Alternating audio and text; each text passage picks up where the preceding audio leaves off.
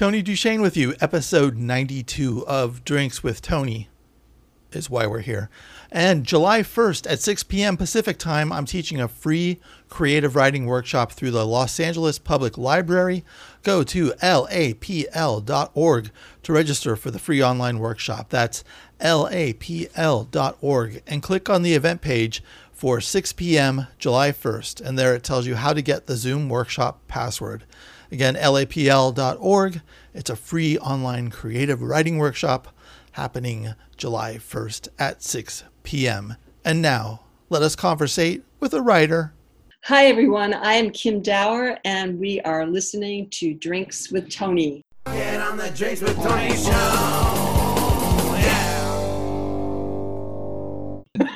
You're listening to Drinks with Tony. I'm your host, Tony Duchesne. Today on the show, we have Kim Dower. She's the author of Sunbathing on Tyrone Power's Grave, her fourth collection of poems, out now on Red Hen Press. She was also the City Poet Laureate of West Hollywood from 2016 to 2018. Kim Dower, hello. Tony, how are you?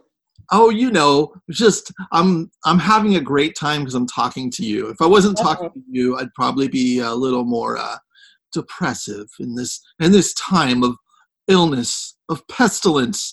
I know. It is quite a time. We're living through a little baby plague.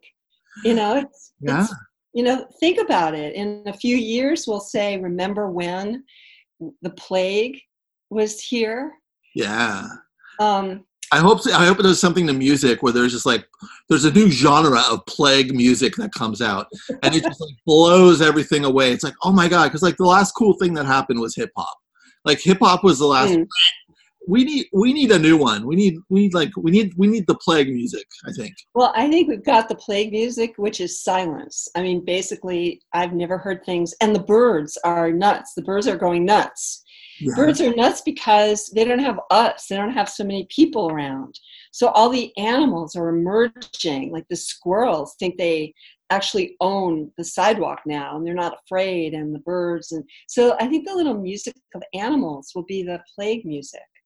I like that a lot. And I'm getting a kick out of all the birds. They're just like, look, we don't know what's up, but we're taking over, and there's no one to shit on. I can't shit on anybody today. That's right. That's true. They are frustrated over that. Yeah, they're all like, I got to hold in my shit, and there's no one around. I can't even shit on a moving car right now. That's true. But they do have a field day on my stationary car in the driveway, which is covered with their shit, as you so elegantly put it. But the birds, I'm happy for them. And, I will also tell you, there are wild parrots out there in LA. Do you know about this? I didn't know about wild parrots. Is that more in West Hollywood area? Where's that at? Well, maybe. I mean, we have more of everything in West Hollywood, especially wild parrots. But no, they're very green, and they're quite intense. And so they're out, and they're looking for trouble, frankly. And so there's hawks and parrots. And every day around noon on a tree where my house is, they fight it out for the berries. It's like the Sharks and the Jets. Completely. Because they're also singing too, right? They got it's like a musical gang warfare. They are in it for the long haul, these birds. Wow. They're not giving up. Huh? Who do you think's going to win? Who will win the territory? The parrots have been winning. Really? Yes, they have been. The parrots have been winning. So the Hawks are the underdogs right now. So you would think the Hawks would win because they're very big and they're louder than the parrots. But the parrots have that iridescent beauty that, the Hawks are probably just like, okay, the berries are yours. You can have them. We didn't really want them. That's what the Hawks are saying, because the Hawks don't want to look, right, stupid. We're just going to go to a lake and look for fish. You do that. Exactly. So anyway, there are new, subtle, but new, nature things that I notice during this time of plague. It's going to be so interesting because it's like this weird shift in a lot of things where we're going to notice. It's just kind of blowing my mind. I'm really hoping human empathy becomes a huge thing out of this, where everyone just kind of goes, "Oh, I should be more empathetic to people," and I have a feeling we'll go that way. I'm sorry about that, Tony. I hate to break it to you, but it seems to be going the other way. And I just, well, here's the thing. I believe that whoever we are or were before, we're just more amplified. So if we were stressed or impatient or like, come on, where's my iced tea? It's just going to be a lot worse. And people who are kind are always going to be kind, you know. But I read this thing in the New York Times today about these fights happening all over the city where people are just really angry and they can't hold it in anymore. Like, why aren't you wearing a mask? Oh, you know? right. Yeah, they're getting, so that kind of stuff, I feel that. I feel little arguments are waiting to happen. I think it's going to get worse and worse. It's going to be so bad, Tony. We're going to be up there on the roof with the parrots and the hawks. It's going to be us against them. Have you thought about where you're going to loot first when the riots start? It's a good question. That's really a good question. There's so many choices, you know. Yeah. I would say Nordstrom main floor, but that sounds so sort of dull. No, that's pretty good. It's not bad, you know. I'd go straight for the Apple store, and then after the Apple store, then, you know. Yeah, I wouldn't go anywhere near the Apple store. I don't want anything from the Apple store. I just, yeah. Are you PC? Not politically correct, but what's PC stand for? Personal computer. Well, I love my personal computer. I'm using it right now to talk to you. And I spilled coffee on it on Monday. And if you want to feel panic in the time of COVID-19, I almost stopped breathing. Because, you know, we don't have our laptops, we don't have our life. But knock wood, I did everything I was supposed to do, and the thing is working. But I would rather not have any of these things in my life. I realize it's a necessity. Yeah. But they all make me nervous. I always feel stupid. You know, well, download this app. Well, I don't even know what that means. Yeah. So, I wish the plague would also wipe out Twitter and Facebook. I think that would make the human race a better place to be.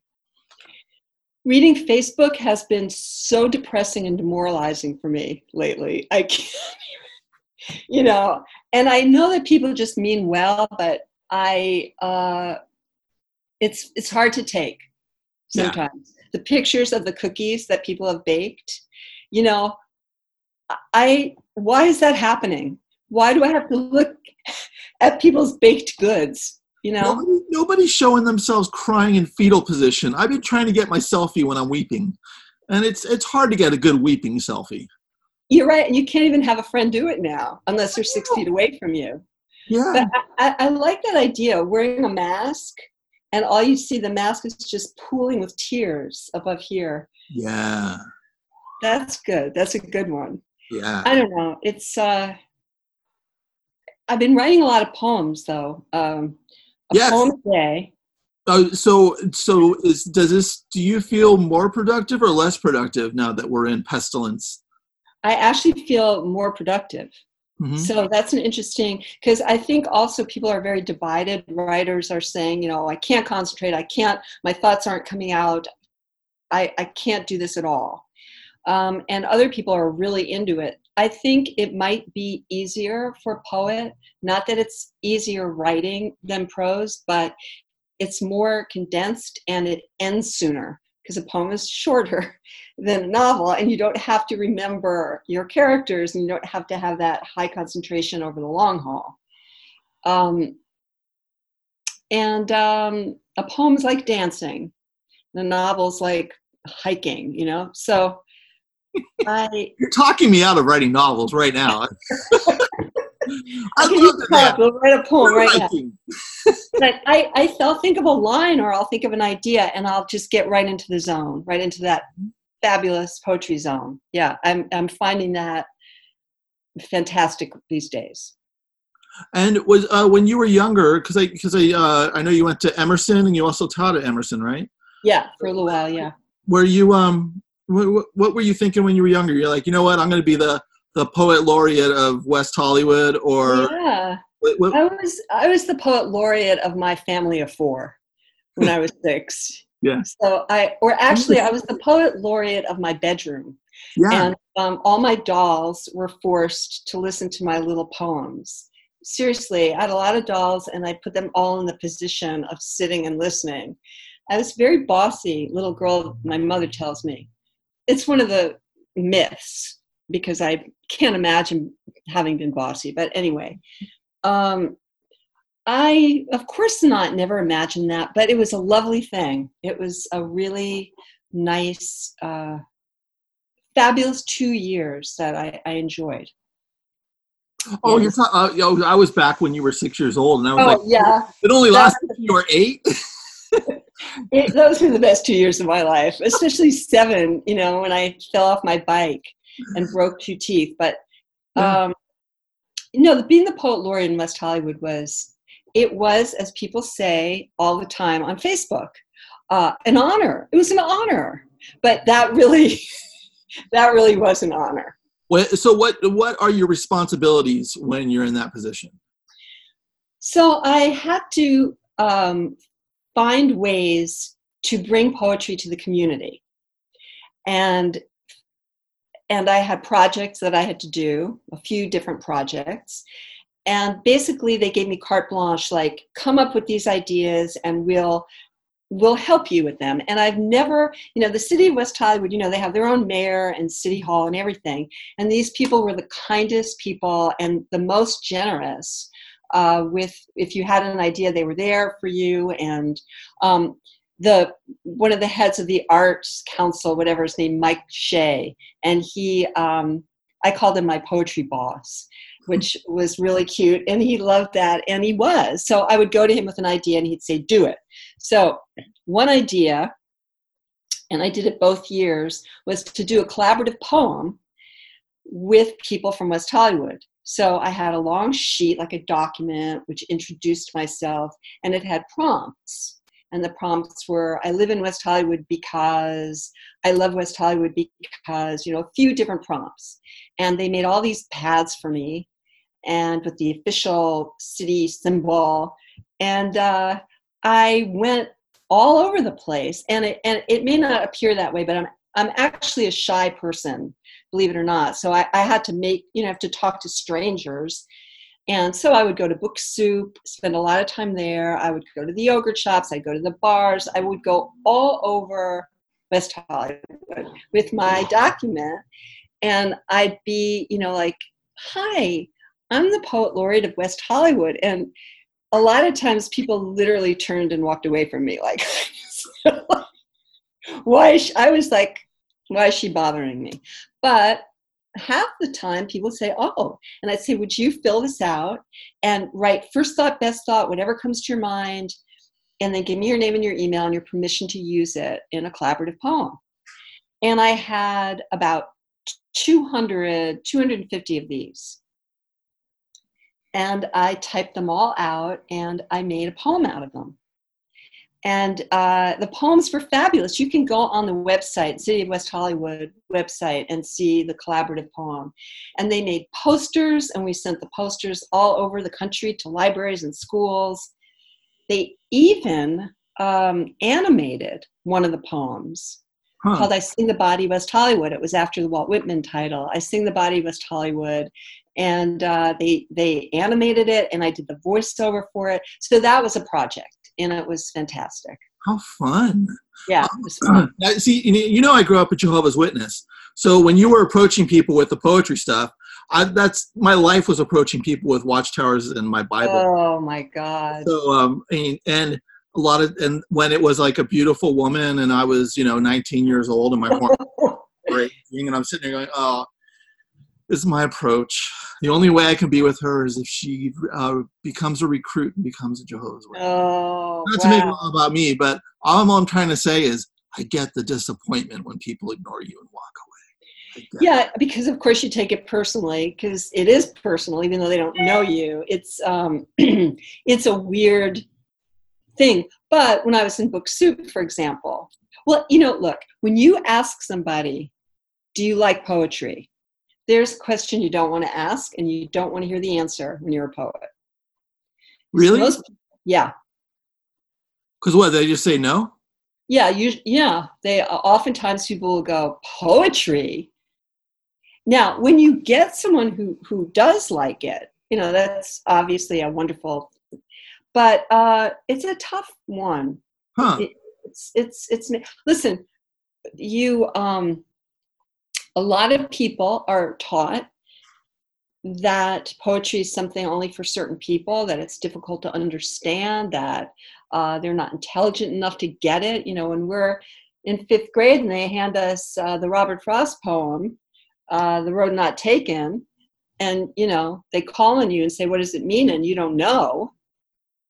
They take the playfulness out of it. They're sucking out the playfulness and the creativity. Yeah. And that's what it drives me nuts. Like even the reading, it's like, let's examine this poem, and this poem means nothing to anyone who's 10 years old. Yeah. Just let's ruin you for poetry for the rest of your life. Exactly. Let's ruin you for poetry. And I had one of the other honors. I mean, there were all these wonderful opportunities. I had great opportunities. So teaching little kids a poetry class was, after I did that, it was like sex after the first time you have sex, or for some people the first time you get high, or whatever that experience is like. How did I was weeping in depression, but go ahead.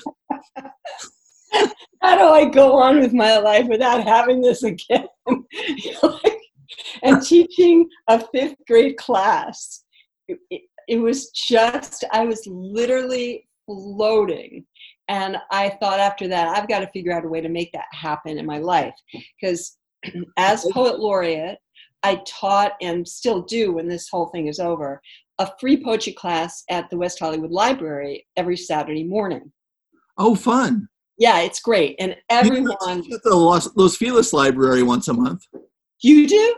Yeah, I've been doing that for a couple of years. We're online now, but the first Wednesday of every month, I've been teaching a free creative writing workshop. Oh my God, it's fun, right? It's a blast because you have no idea who's coming. Exactly. And you got to work a room that might be hostile. And I've had to tell people to be quiet. I'm like, shh, it's her turn now. And these people are adults. I know. I'm with you right there. It's fantastic. Yeah. It is fantastic because it's not like a class where everyone has to be there. They sign, and they're getting graded and they're all one age. But like you're saying, that the group in West Hollywood, I have everybody in there, from young, very young people to 80-year-olds. Yeah. And just like you're saying, I've had to break up fights. Just go. and you use your people skills, I can tell you that. But anyway, so there was, and I don't know who anyone is. I mean, I don't know who they are. I don't know what this person does or whatever. And there was this woman who came to it every week. I'm very bad with names. Anyway, like 6 months later, I see her at the post office, the Bicentennial Post Office on Beverly Boulevard. And we're looking at each other, and she goes, "Kim, how are you?" Hug. Now we can't hug people. So sad. But anyway, we're hugged. And I'm like, God, who is she? Who is she? Who is she? And she goes, "Oh, I miss your class." So, she's in my class. So I said, "Oh, I miss you too." And I said, "What are you doing over here, Bicentennial?" And she said, "Well, I teach around the corner at the Hancock Park School, Hancock Street School, whatever." Anyway, long story short, I said, "Oh my God, you're a 5th grade teacher." I have chills because I think teachers are amazing, especially little kids. And she invited me to come to her class. Oh, how fun. And these children, I gave them prompts. And let me tell you, Tony, I should have done a collaborative poem with them. I wanted to. The lines they give you are amazing. Their imaginations are amazing. Yeah. And you tell a 5th grader, you give them a prompt to write 5 lines, and 4 of them are lies and 1 is true. And it's amazing what you get.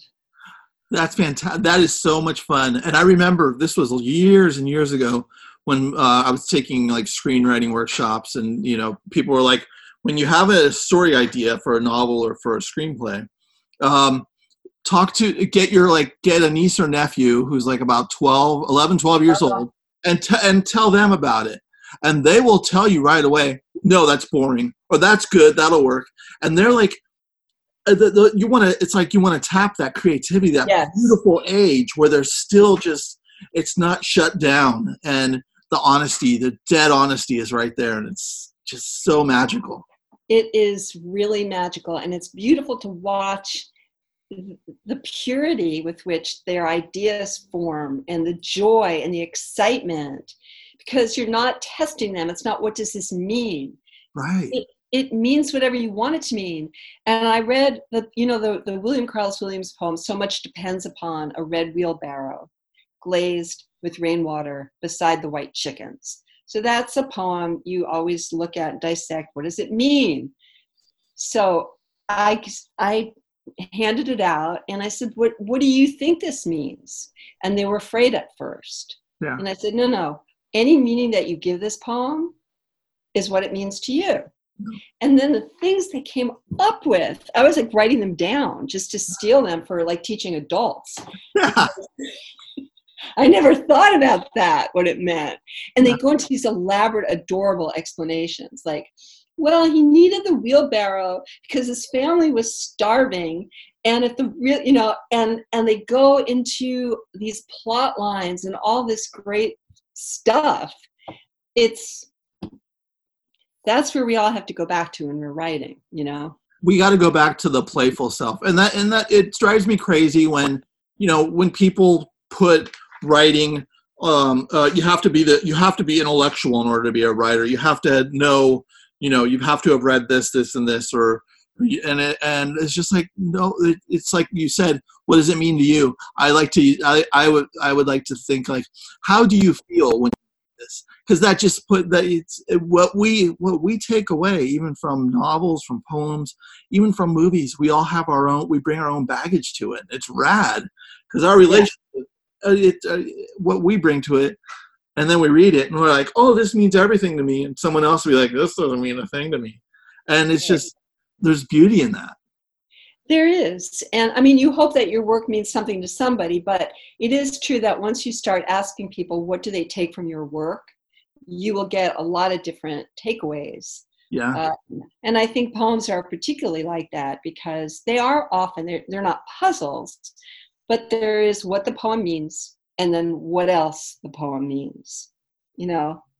And then what have you found like people reading into your poetry and they come up with amazing things you didn't even think of when? Oh yeah. Yeah. Totally. And I took for years and years and years a workshop right in, it's a wonderful workshop, Writers at Work. Terry Wolverton does it, and it's in Silver Lake. Uh-huh. And I just went back for a month because I wanted that recharge. But you read a poem that you're working on, and the first question is to the class, what meanings do you take from this poem? And that's something I want to know, because I want to know if so-and-so thinks it's a poem about hating your mother, or so-and-so thinks it's a poem about not being able to find your socks. I want to know what meanings people are taking, and I write down what they say. You're not a part of this. You just listen as the poet. But it's amazing the different things that people decide your poem means.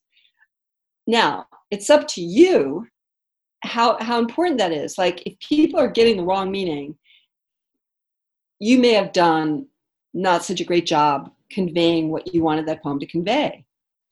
But you'll walk away with so many different opinions about that poem that eventually, for me, I just didn't want to hear anything else. I was just on my own at that point. Oh, interesting. Yeah. I get a kick when people find things in my work and they go to like, oh, I love how you referenced blank, blank, and blank. And I'm like, I don't even know who they're talking about, or it's an author I never read, but it's, yeah. And I'll just like nod and go, thanks for noticing that. And I'm like, oh my God, that's hilarious. Yeah, that's That's funny. I mean, and that does happen. I don't care. I want people to feel something when they read my poems. Yeah. I want them to feel. A lot of my poems are funny and people don't really get the joke, you know, and that's okay too. They can feel something.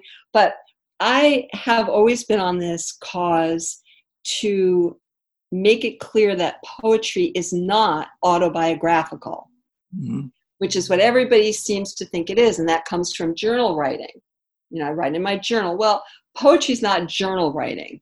It's a craft. You build a poem, you make choices, you edit, you know, etc.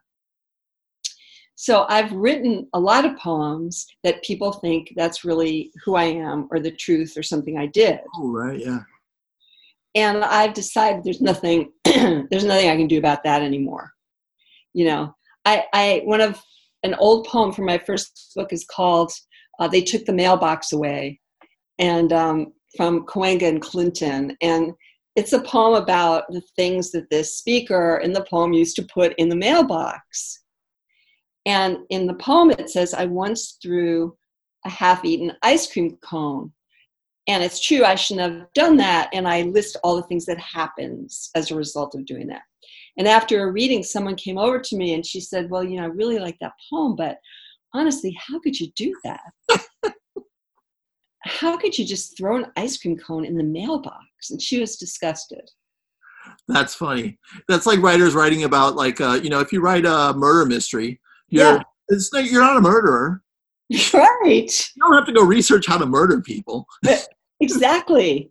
No, exactly. And that's what I say. Nobody goes up to someone who, you know, has these elaborate ways of murdering people to say, how could you do that? Right. But a poem, because it's personal, because it has this very emotional component and it seems so personal, that people think you're just bearing your soul. Yeah. And, you know, that's why we have personas, and that's why we make things up. So that's good fun. How do you apply to become poet laureate of West Hollywood? How does that happen? Just in case someone else wanted to get in that position. Absolutely. There's a website. First of all, they do like it when you live in West Hollywood. Oh, okay, I'm out. I know, but that's the killer. But if you do a lot of, or if you work in West Hollywood, if you have something to do with West Hollywood, if it's not an address, then it's your office, or maybe you have a client who's there. I mean, there has to be enough of a connection to West Hollywood. Yeah. That's number one. And then on their website, it's an application. Okay. So it's, you write an essay, why you want to do it. You have to show your work. Mm-hmm. There is a panel of judges who read your work. Yeah. You don't necessarily have to have a book out. Sure, it doesn't hurt, but you have to be a poet with published work that is going to get looked at. You have to have a connection to the city, and an essay about why you want to do it, and ideas of what you'll do as projects if you get that. So what was it like when you found out that you were selected? What was that day like? I was happy. Yeah. You know, I'll tell you, I'm the second poet laureate of West Hollywood, only the second. So the first poet laureate of West Hollywood is a poet named Stephen Rains. Are you friends with him now? I am friends with him. The poet, you're both poet laureates of West Hollywood at some point. Everyone, do you have a poet laureate dinner once in a while? Well, there's a third one now after me, and his name is Charles Flowers. And there was a little Christmas party at some point a year ago, and the three of us were there, and someone took a picture, and it's a very sweet picture. So Stephen Rains was the first one. Yeah. And he set the bar high because Stephen is a big community guy, does workshops all over the place, was very active and wonderful. And we knew each other from readings and from the scene, as you'd call it. Yeah. And so when it came time for him to be replaced, he called me. He was very sweet. And he said, you should apply for poet laureate of West Hollywood. And I said, oh, well, they'll never choose me, or I don't want to, or I don't know. Application on online, I don't think I can do that.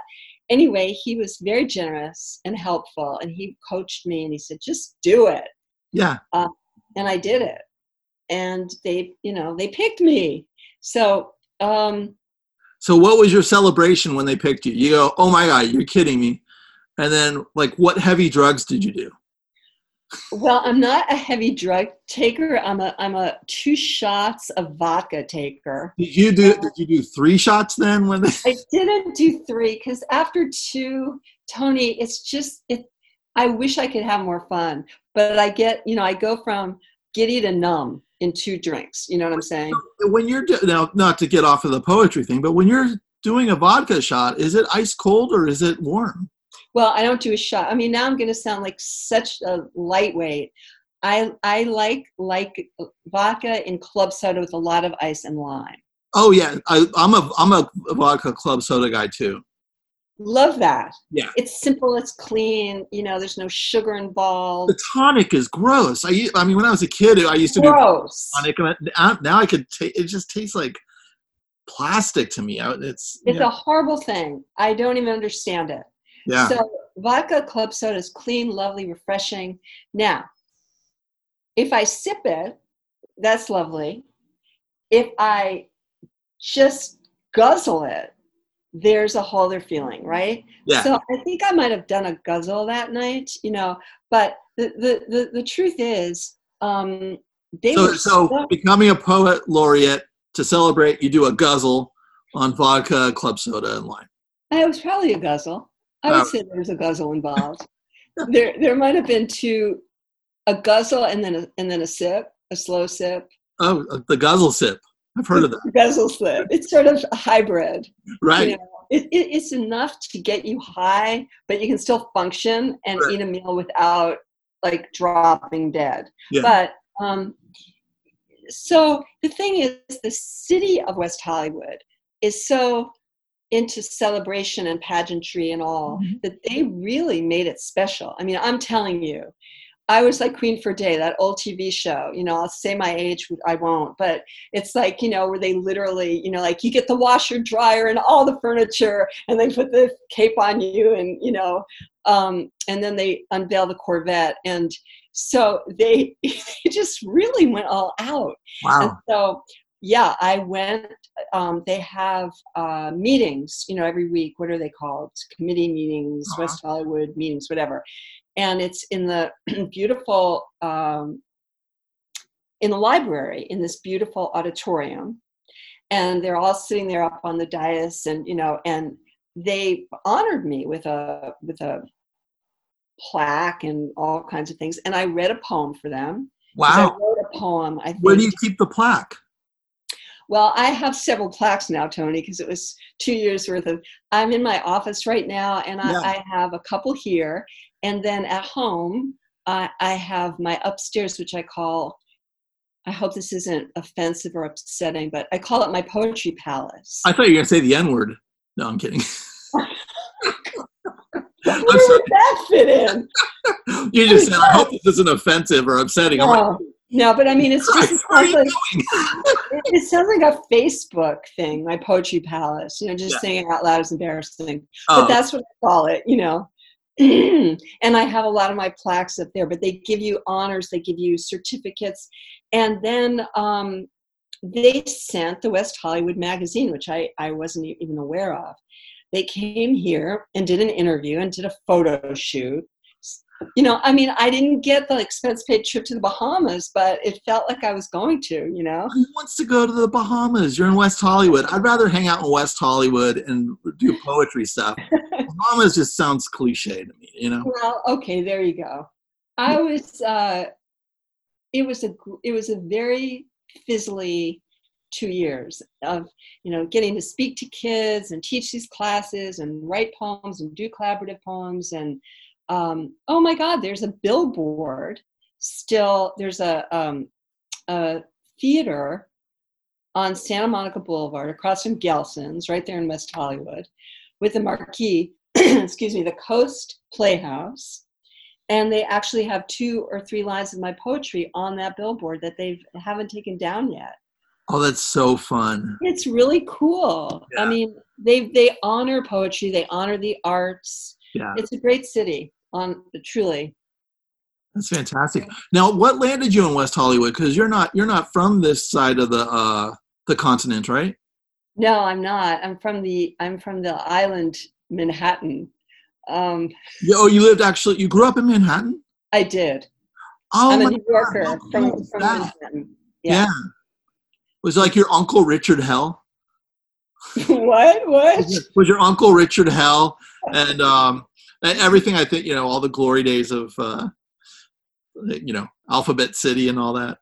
Yeah, well, those were, I don't know how glorious they were, but I certainly do remember Times Square before it looked like Disneyland. Yeah. That way. I mean, The Deuce, did you watch that show? No, I didn't, but I know the show. Yeah. Yeah, so they did a do great good job. portrayal on it? Yeah, I mean, of recreating what that looked like. It honestly did look like that. And, I would take the bus down there and, get proposition. I mean, it was another land. I mean, that city, there's not a minute where I don't think I was lucky to grow up in the city of New York, in Manhattan. It was a great way to grow up. I had Riverside Drive down the street. I had Central Park, 4 blocks, east. I would literally ride my bike to the 2 parks before you had to wear a helmet. I could have been dead in like 1 second, but, we didn't think about that then. Was it just the access you had as a kid growing up to so much rich culture is that had to be amazing. It was amazing. I mean, of course, when you're living that and that's all you don't think that this is amazing. It's not until you get out in the world and you see other things that you think, I had that. But it's interesting because, this was in the 50s and 60s, and I would go to a sleepaway camp in upstate New York, or I would go someplace in Connecticut or New Jersey, as we call the tri-state area. Mm-hmm. And little friends that I would meet were not allowed to come visit me in the winter, because it wasn't safe. You see, all of those girls have grown up and they're all living on the Upper West Side now with their own families, But back then, it was considered dangerous. I lived on 89th Street between West End and Broadway, and people couldn't believe you lived there. I couldn't believe that people lived in houses with basements and things like rec rooms. I would visit them and think that this is amazing. The suburbs, to me, I didn't get that. Yeah. So in a way, I was sheltered in a whole other way. Yeah. And it wasn't until I left New York that I understood, you could grow up in a house. Yeah. Wow. Yeah, you can have your own grass. That's weird. So what brought you to Los Angeles? What brought you West Coast? What brings everyone, the heroin? The drugs. But I listen, I was so long ago, but I had left New York City. I went to college in Boston, like you say before, Emerson College. I was teaching creative writing, poetry there, and it was not the life for me at all. That sounds like a song from a Disney movie. Not the life for me. There's this band called DI from Southern California, and they had a song called OC Life is Not the Life for Me, about Orange County. That's in my head right away. Well, Boston, beautiful, lovely, enchanting, but completely, what's the word I'm looking for here, Tony? When they see everything, it felt very small town to me. I mean, Boston is culturally fabulous, beautiful city, all this, but number one, it was too freezing. Yeah. Number two, got dark at 4:00, which was definitely not the life for me. Yeah. And everyone I knew was a writer or a poet, mainly a poet. And frankly, everyone was depressed. The women poets were killing themselves, literally. I didn't relate. I didn't relate, and I wanted something different. I was living with someone at the time who wanted to be a screenwriter. I thought maybe I could be a screenwriter. You know, who doesn't think they can be a screenwriter? You know, so, and my brother already lived out here. Both my parents divorced, had already lived in LA. Everything was like, move to LA, move to LA. You know, this is it. Do it. And we did it. We packed a car. We did one of those drive a car things. Oh, so you've driven across the whole United States? Yeah, indeed. How was that? Wait, that I've never done that. So it was harrowing. And there's a word, you know, if you said use harrowing in a sentence, I'd say I pass. But I'm using it. It was harrowing. Yeah. We left. This was stupid. This is just young, stupid people. Mm-hmm. But right between Christmas and New Year's, that's called the winter. Right, exactly. And not even a little bit of winter. That's like straight in your face winter. Yeah. And so it was romantic and fun. And I remember actually the first night we stayed in Roanoke, Virginia, where I had the best steak of my life. You know, these are things people remember, what we ate, what something smelled like, you know. And then they also remember driving through a snowstorm where we had to stop and the car in 20 minutes got buried in the snow. Whoa. And then I'll add this to the mix, Tony, but I had just learned how to drive. Yeah. Because I grew up in New York City. Yeah, you don't drive. All you do is flag a cab and get on the bus. Yeah. And so I learned how to drive in Boston before moving to LA. Uh-huh. Failed the driving test 3 times. And I think the 4th time I had to commit some sexual act with the teacher just to give me the goddamn license, you know. Yeah. Now, I just made that up. So for all my fans out there, for my 2 fans out there, that didn't really happen. Well, that's why you've had 4 screenplays produced. No, I'm yeah, I wish. Right. I would have done anything for that, but no, it's another joke. Sometimes I think, like, in certain ways, you know, since I did have something produced, it might have felt better sometimes just to have been a little prostituted instead of the mind fuck of some of the stuff. Yeah, right. Instead of working so goddamn hard. Right, exactly. Made it happen. I know. Wait, I just got to suck an ugly man's dick? Huh. Yeah. Oh, there you go, Tony. You said it. It's better than me. Even though in my case it's true and yours it isn't. But no, that's a joke. So many jokes. So I will say that I was layered in my fur coat. That was my mother's, you know, in all the fur coat, the 3 sweaters under it, and at the very, very, very, very bottom of all of it was a tank top.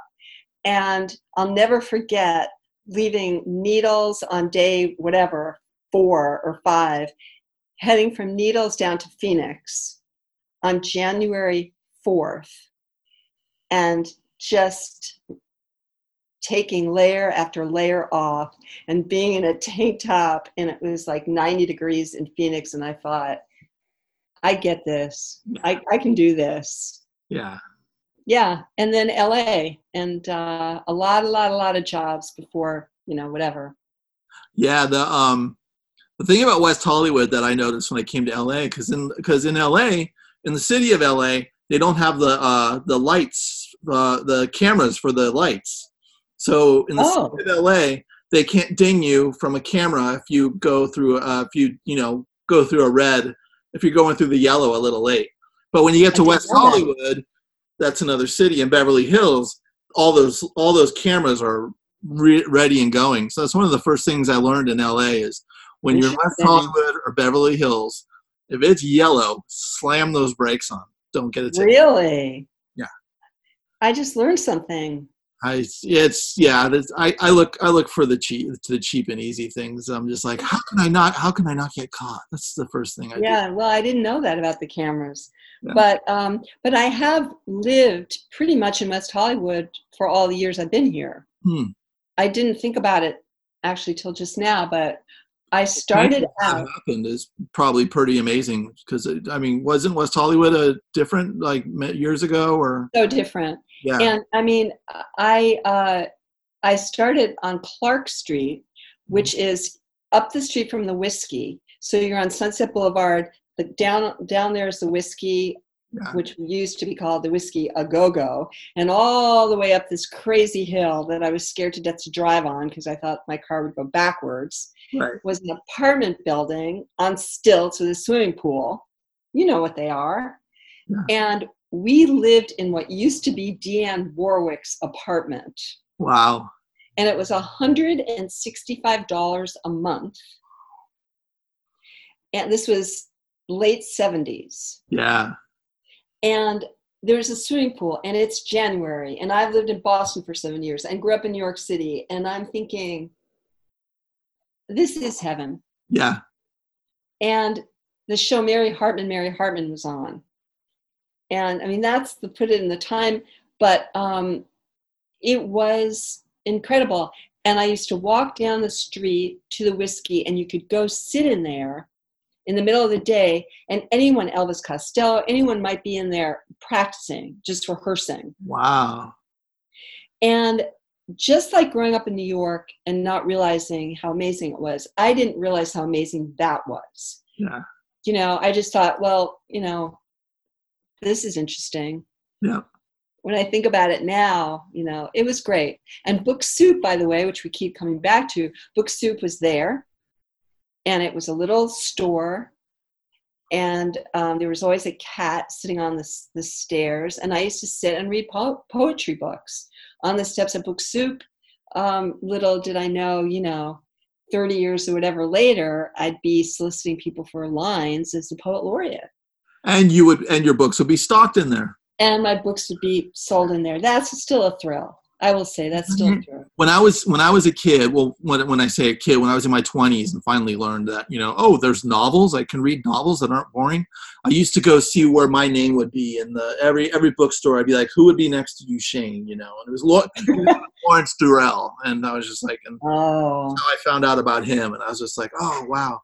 And then to see to go to a library and see Durrell, Duchesne, it just blew my mind. It was otherworldly.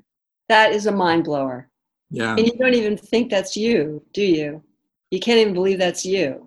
I don't know. That's a good question. I'm aware of it. Yeah. I think when it happened, it was just everything felt surreal. It just doesn't feel like anything. You're sitting there going, I don't feel different. I thought I was going to be paraded through the streets of San Francisco on a, you know, and just everyone would be like, oh, and the angels would come down. And it's just like, no. Yeah, I get what you're saying. I see my books in the store, and I can't connect to that feeling. I want to. Yeah. It just feels a little, surreal, but I don't know. I don't know what that is. I don't know. I don't get it either. It's like even when people like say, oh yeah, I read your, you know, when they come up to you, you're like, I read your book, and you don't know who they are. And then you're just kind of going, oh, that's right. You can you can connect with me, and on a way I can't connect back to you, but it never connects. It doesn't. I don't know. Now, Tony, I want to read your book. Oh yeah. I'm going to call Book Soup. I was going to say I'm going to go to Book Soup, but I guess I can't do that right now. I can't wait till I think bookstores should be essential workers. I think that they should have. I would do that. But they're kind of fighting for that, aren't they? Are they good? Yeah. Your books. And the library open again. Are they open? No, I want them open again. Oh, yeah. Yeah. Well, I found out that dentists will be able to open up in the middle of May in case you need one. Yay! I think, I got to get a cleaning pretty soon. I'm keeping up on that lately. Yeah. Thank you so much for coming on Drinks with Tony. It was a pleasure. Next time we'll really have a drink. I know, in person. Kim Dower on Drinks with Tony. Check out her book, Sunbathing on Tyrone Power's Grave. Come back next week when we chat with Tommy Vaughn, rock star and writer. And the week after that, Arthur Nersessian discusses his new 1,500-page novel, The 5 Books of Robert Moses. Keep reading great books, and if you can't find great books, you're not trying hard enough. I'll see you next Wednesday.